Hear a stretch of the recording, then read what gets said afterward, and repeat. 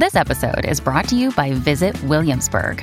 In Williamsburg, Virginia, there's never too much of a good thing. Whether you're a foodie, a golfer, a history buff, a shopaholic, an outdoor enthusiast, or a thrill seeker, you'll find what you came for here and more. So ask yourself, what is it you want? Discover Williamsburg and plan your trip at visitwilliamsburg.com.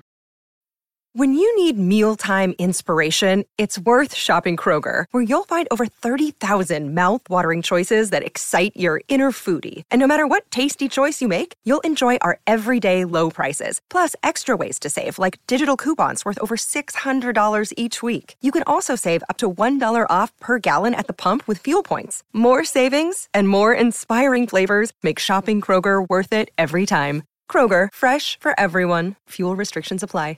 This is Optimal Living Daily, episode 1759, What We Really Miss About the Things We Let Go, by Anthony Ungaro of BreakTheTwitch.com. And I'm your narrator, Justin Malik, reading you blogs every single day of the year. We have 6 shows covering different topics. Search for Optimal Living Daily, wherever you're hearing this, to find all of them. But for now, let's get right to it as we optimize your life. What We Really Miss About the Things We Let Go, by Anthony Ungaro of BreakTheTwitch.com. A few months ago, Amy and I sold our Minneapolis home of 6 years and made our way across the country to Phoenix, Arizona. The temperature here averages around 110 degrees Fahrenheit on most days. Although it's a dry heat, it makes extended outdoor time difficult. It's been a hot, busy summer, and the time seems to be flying by. It's been quite different from what we were used to after more than a decade in the Midwest. Over Labor Day weekend, we were back in Minneapolis for a good friend's wedding. The weather was a crisp 70 degrees or so, with beautiful sun and clouds throughout. It's that temperature where you can walk around comfortably indefinitely without needing to take cover from the sun. So that's exactly what we did one morning. We drove from the hotel over to our old neighborhood in southeast Minneapolis and split a breakfast burrito at one of our favorite little cafe spots. We parked the car and started walking towards our old home, about 6 long blocks down the avenue. This house was special to us. It's the home where I started this website, where we lived for the earliest years of our marriage, where we brought home our dog Rocky for the first time. Over the years, it housed family and friends, provided space for a multitude of projects, and was a roof over our heads. It was a big decision to sell this house at the time we did. It was comfortable, affordable, and we knew it thoroughly, inside and out. I knew that I was going to miss it and the different quirks about it. On that final day when we drove away in a moving truck with all our worldly possessions, it felt surreal. It was an uncomfortable feeling to know that we probably wouldn't ever go back inside that house again. But now the feeling was mostly settled, and it certainly felt real, especially as our walk took us directly in front of our old house. It looked about the same as we left it, but I couldn't help but feel a sense of nostalgia standing there. Rocky tugged on his leash towards the front lawn, probably wanting to dash into the backyard for a good run. After a moment's pause, we made our way down to the neighborhood park and sat on a shaded bench to, take everything in. A little while later, Amy asked, "What do you miss about the house?" Sitting there in the pinnacle of Minneapolis weather perfection, I had a hard time answering the question.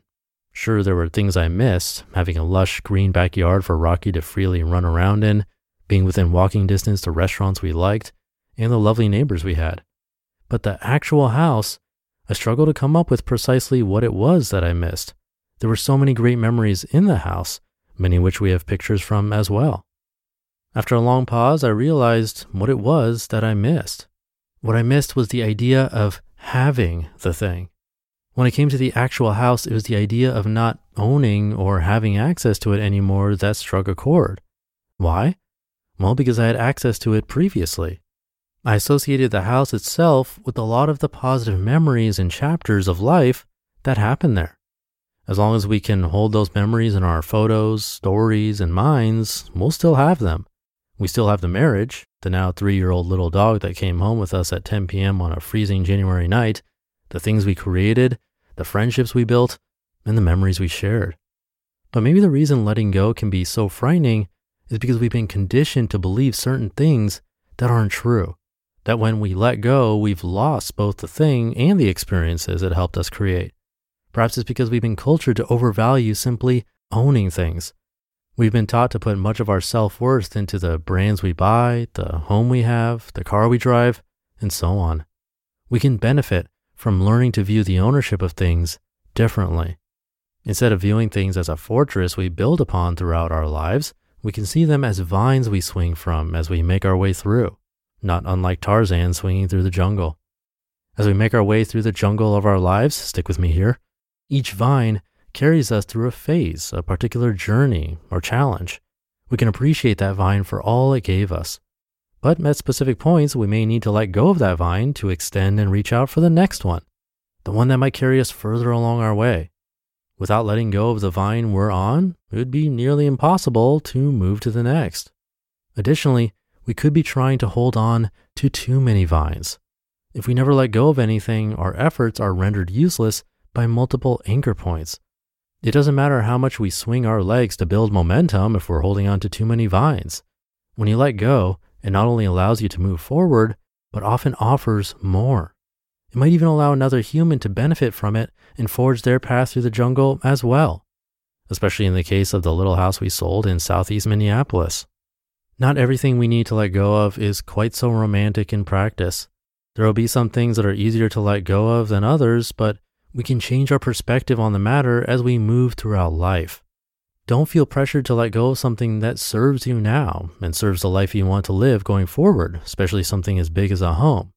However, as we move through different phases and transitions to pursue whatever a life well lived means to us, a subtle shift in mindset can make all the difference. Here are some helpful questions when considering if it's time to let go. Number 1, does it suit your needs now? Number 2, what about it will you miss the most? Can you still have different but similar experiences without it? Number 3, will having it help you get where you want to go next? What about not having it? Number 4, what possibilities might open in the space it currently occupies? While we're unsure what selling our Minneapolis house will bring, we know that growth opportunities will come from it. When it came to what we valued the most, it wasn't the house. What we really valued were the memories we had in it with each other, family, and friends. And those things we'll be taking along with us. You just listened to the post titled, What We Really Miss About the Things We Let Go by Anthony Ungaro of BreakTheTwitch.com. And thank you to Anthony. Great questions to ask ourselves this weekend. He has a lot of great content on Break the Twitch and his YouTube channel by the same name. Definitely check those out. But that'll do it for today. Have a great day, a great weekend, and minimalist Sunday if you're listening in real time. And I'll see you tomorrow with a book excerpt where your optimal life awaits.